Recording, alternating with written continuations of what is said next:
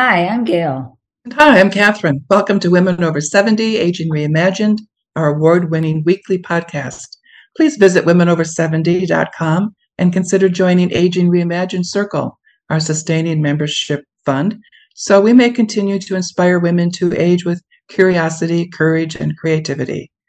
Our members enjoy monthly programming and probing discussions, and we hope to see you there. And today our guest is Barry Dilley. She's 89 years old, and she reached out to us after reading a recent article about women over 70 in nextavenue.org. Barry has been a lifelong learner and activist. Her areas of interest cover movement, dance, and mindfulness, teaching, creativity, as well as health, disability services, and the quality of life for elders. She has degrees in dance, sociology, and counseling, and more recently, she trained in somatic experiencing to help people who have experienced trauma.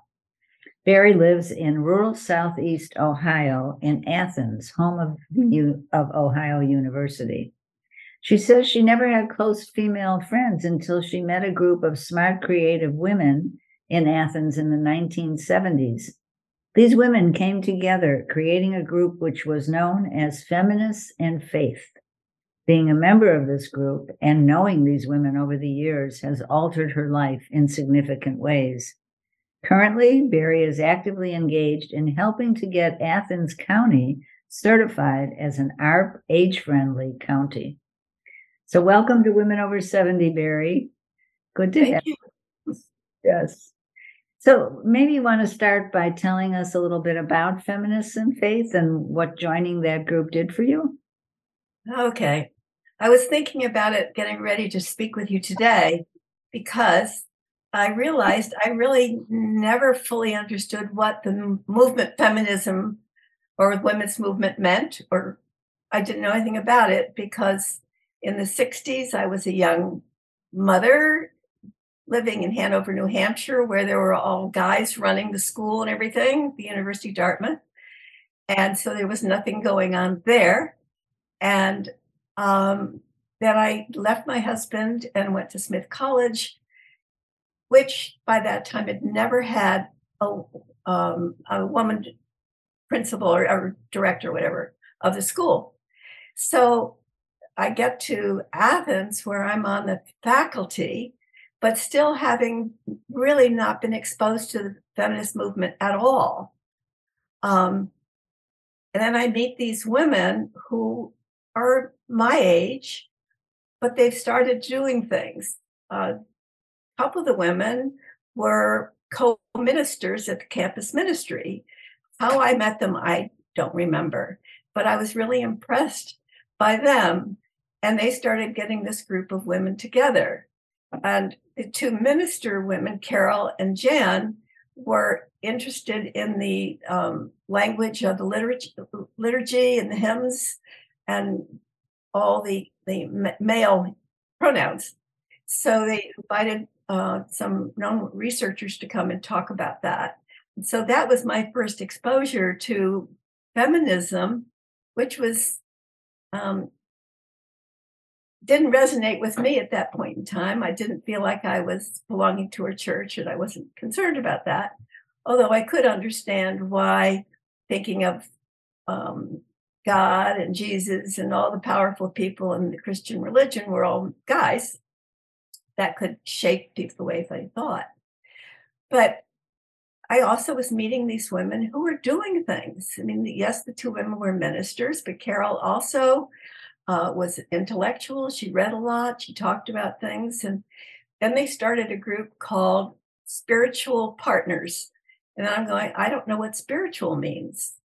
My life up until that time had never been looking inward. It'd been looking outward, I guess, survival and trying to match up to what was expected of me.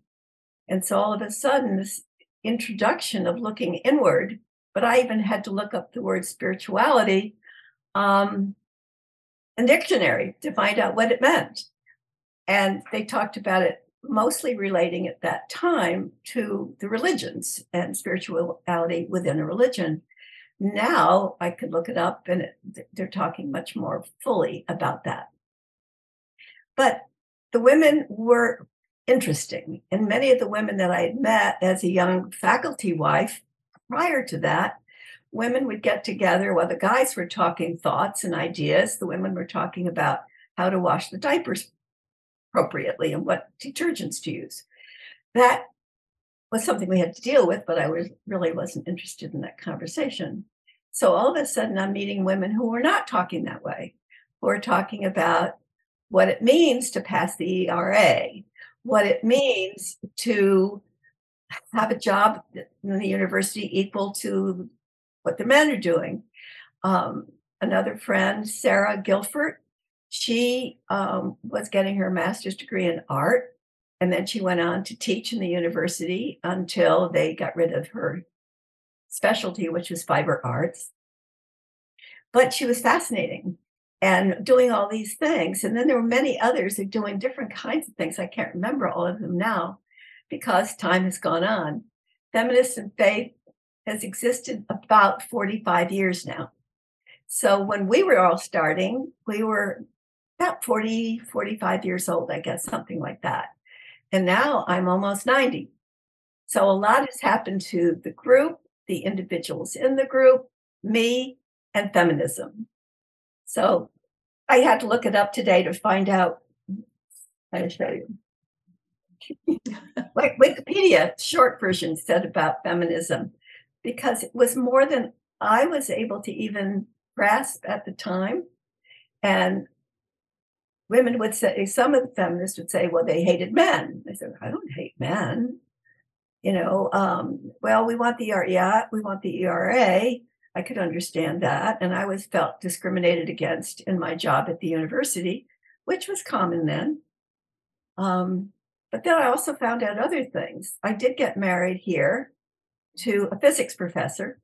And at that time, if you really wanted to have a home and support a kid, you needed a professor or you needed a husband. You couldn't do it alone. My salary here, I was eligible for food stamps. So I got married to Jim and we wound up in having a home. And where was I going with that?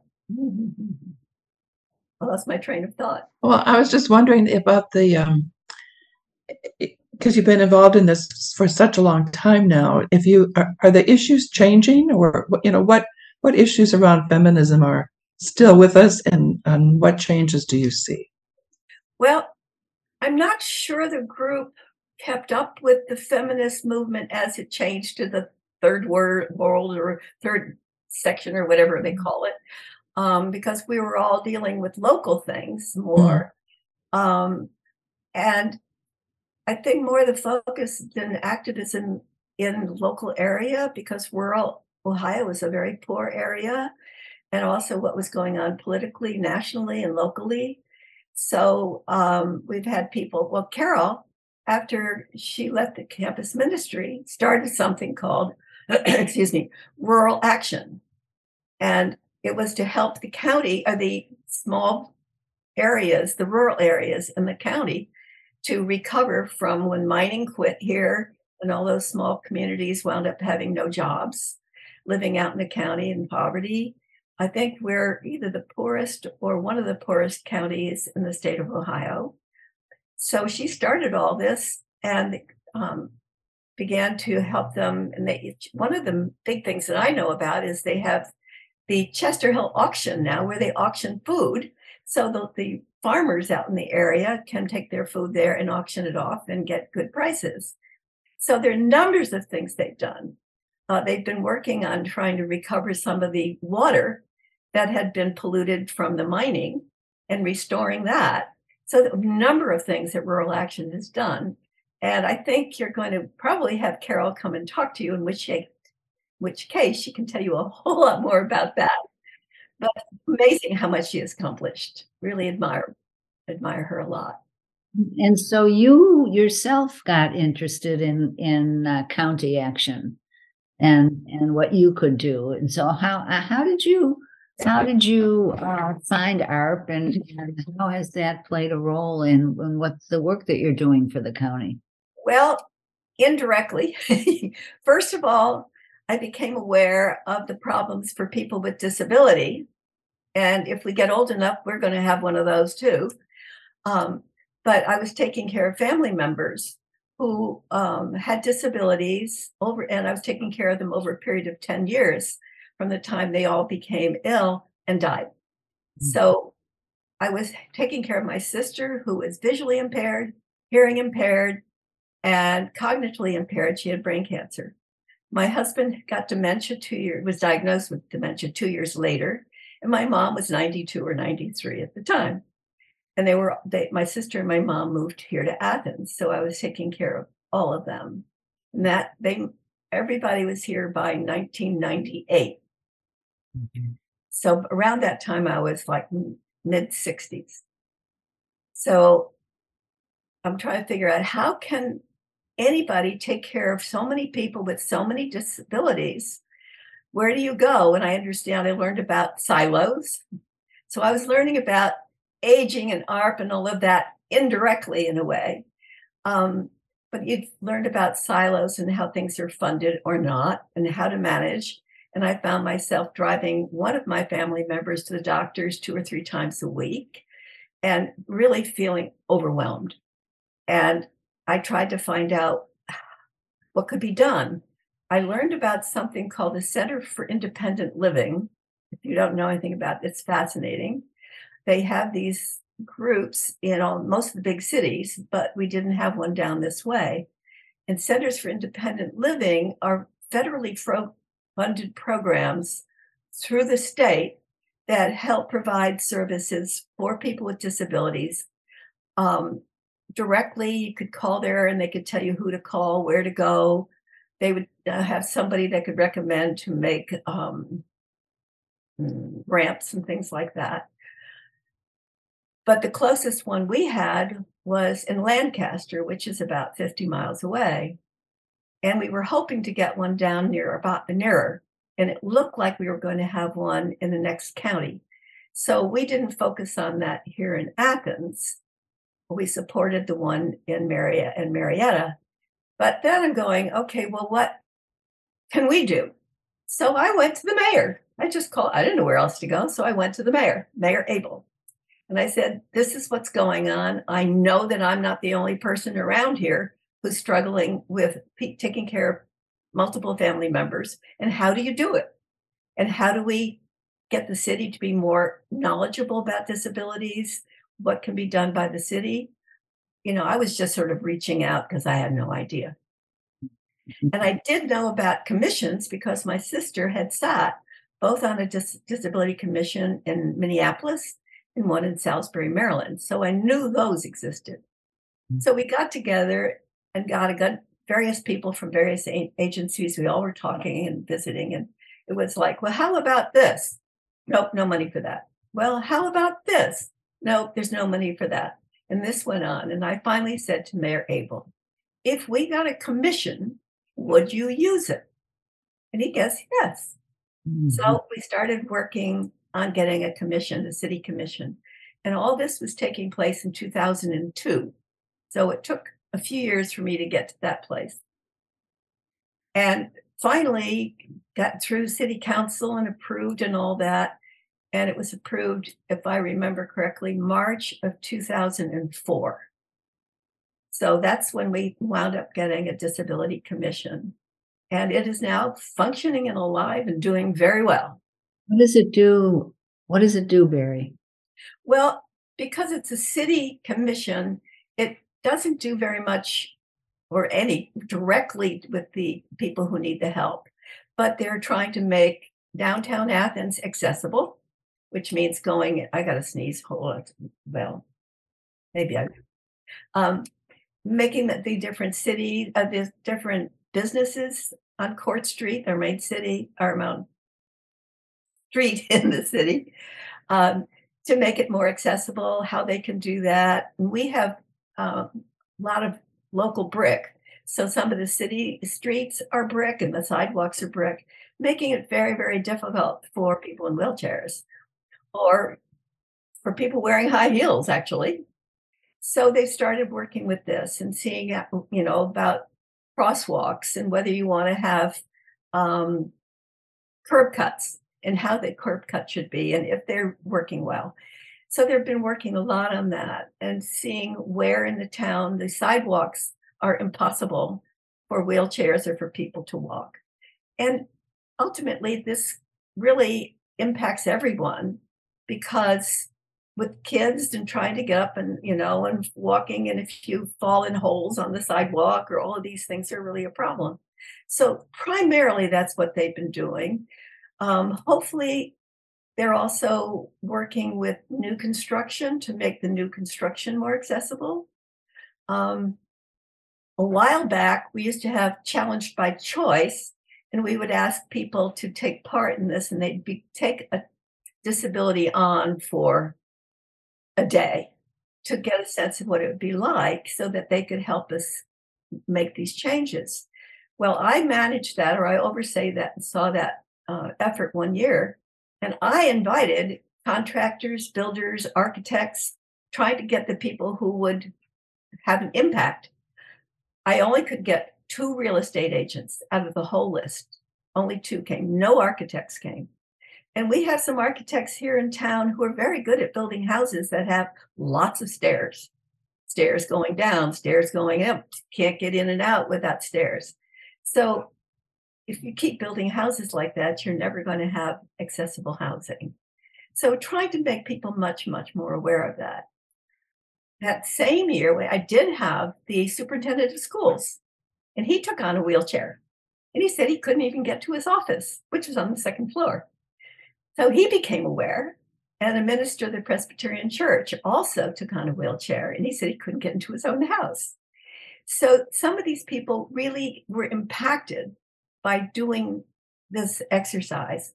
Right now, I don't think the Disability Commission is doing that anymore. Maybe they put it on hold for a while because it was done maybe around 10 years. I was sitting on the commission until a year ago when I decided it was time for me to step down and kind of start working more with aging situation and concerns, given I'm one of them. So there was a group here in town that was Age-Friendly Athens, and it was being managed oversaw by the woman from the university. Maybe I should stop so she can ask questions more, or am I going fine? Oh, you're going fine, but just to back up a moment, what did ARP have to do with the Disability Commission? It didn't directly. I didn't get there until I got to, because I was on disability, and then I started getting older, and then I decided to go with trying to take care of disability issues for older people. And so we were on the Age-Friendly Athens, and then the people on Age-Friendly Athens heard about the ARP effort. Mm-hmm. And one of the people on the committee, his sister is in Columbus and was working with the ARP Age-Friendly in Columbus. So she came and talked to us, and that's how it happened. So nothing happens really directly. So what are you doing now in the age-friendly category that the Age-Friendly Athens? Well, we're focusing on getting it to be a certified ARP age-friendly county. We went from the city to the county, and that's a big difference. The city is kind of, we have a lot of the services, it's just kind of fixing them up a little bit better. But if you go into the county, lots of the small towns in the county don't have many services at all. And I didn't even know that, because as long as I've lived here since 1971, I've not visited many of those little towns. So I didn't know. So in preparation to become certified at our age-friendly county, the local folks who are under the auspices of the health department right now started visiting the various towns in the county and trying to talk to some of the people there and find out what services they had and did not have, what they would like to have. And so we were getting more information to fill out all these forms we have to fill out for ARP. And one place I went, they had no grocery store, no health facility of any kind, not a clinic or anything. They didn't have a community center. They did have a senior center, but apparently the seniors are really afraid to go out a lot by themselves, and the senior center had a wire fence all the way around it and locked. So talk to me about how different that little town is to Athens City, hugely different. And I visited a few others and heard what the people were saying and what they needed and what they wanted. And what I've taken away from that a lot is that it seems that the people in power have the idea of what the regular folks need without asking them. And that has troubled me. So we began to ask people and listen to what they were saying more. And even when we were doing the city effort, I was the only one representing old people on that whole committee. Oh. And so, and they would go around and they would go, they need this and they need that and they need that. And we got around to me and I'm going, I'm they. I'm the person who's representing. And I am amazed. In a way, my main concern is I don't care, particularly if I live a long time and have a lot of wonderful health care and transportation, if I have no reason to be alive. If I'm going to be actively engaged in community, in my family, making a difference, then I want to be around. And too often, as I'm probably many older people are not really taken seriously, the invisible folks. And it's a real concern. So I'm speaking up from representing the older folks.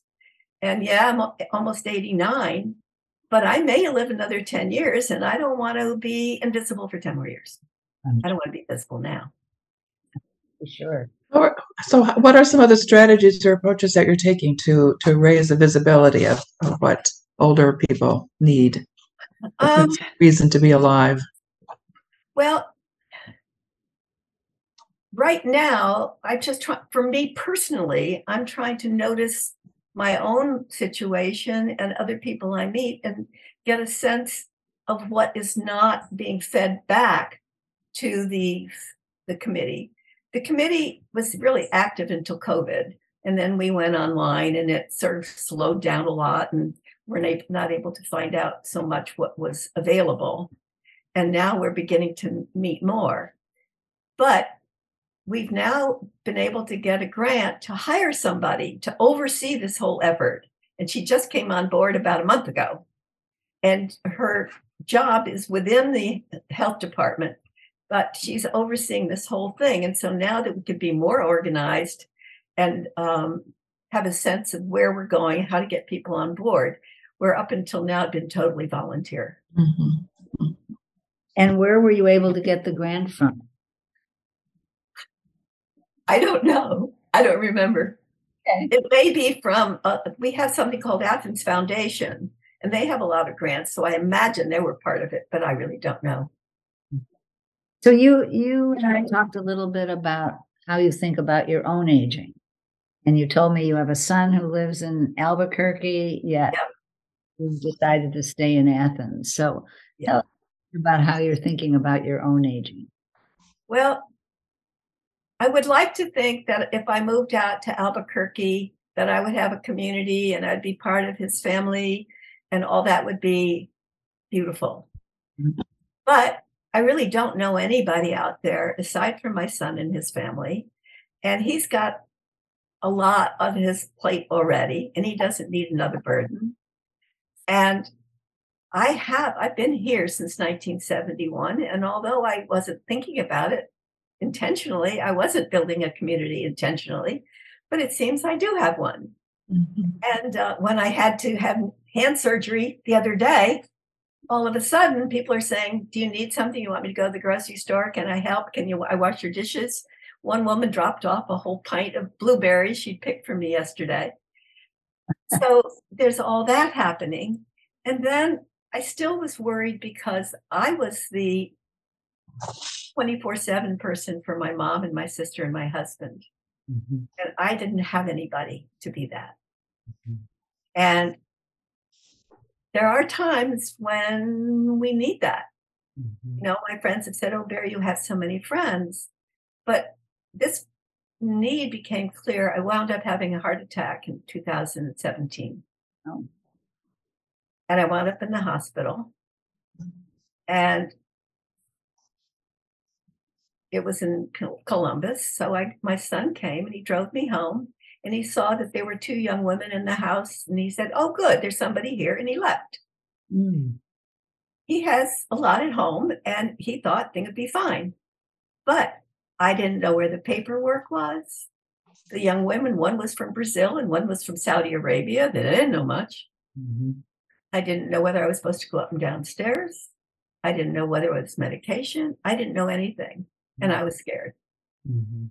And I really needed somebody who'd come in and said, "Hey, Barry, you're probably really tired. Come on, I'll get you up to bed and let's make a cup of tea and we'll find out what the papers say." That would have settled me down a whole lot, Sure. but I didn't have that. And that experience made it clear to me that I needed to really start thinking about what's next for me. Mhm. I don't want to go in a nursing home and I don't want to go to assisted living. Food's terrible there, I understand. So I'm trying to figure out how to be proactive in this, but sensible. Um, and I've been talking to my friends, and I have a local friend who's agreed to be my POA, and she's very logical, clear-headed, doesn't get all upset about things. So a good person to do that. Actually, she was here a little while ago. And then I still didn't know, and I live in a two-story house, and now I'm having to start crawling upstairs and backing down the stairs if I don't go up and down more than once. And that doesn't work, but looking for a single story house, they're a really short supply because of those architects who like stairs. And I've been looking, and I almost bought one about a week or two ago, but somebody got in, probably had arranged it before it even went on the market. And it would have been a perfect house for me. Mm. And in addition, it was next door to another friend of mine who has been my realtor. And we've gotten to know each other really well. And we were talking about some of this, and he told me he would be that. He would be my 24/7. Oh. And all of a sudden, my body just went, phew. Right. Something, you can't expect it always, because change happens, but just somebody being willing to say, "I'll be there for you." Mhm. And my whole system just felt a whole lot of relief. Right. And yet he said, "I didn't think you were going to be able to go to Albuquerque. It just doesn't sound like a good solution for you." And Mhm. actually, my son did call me and he said he didn't think he thought I would be much better here in Athens. Mhm. Given I know the community, I have a circle of friends. Otherwise, if I went out there, I'd be going into assisted living or something. Mhm. And I'm surely not ready for that. Yeah. Right. It's So I'm definitely, working at it.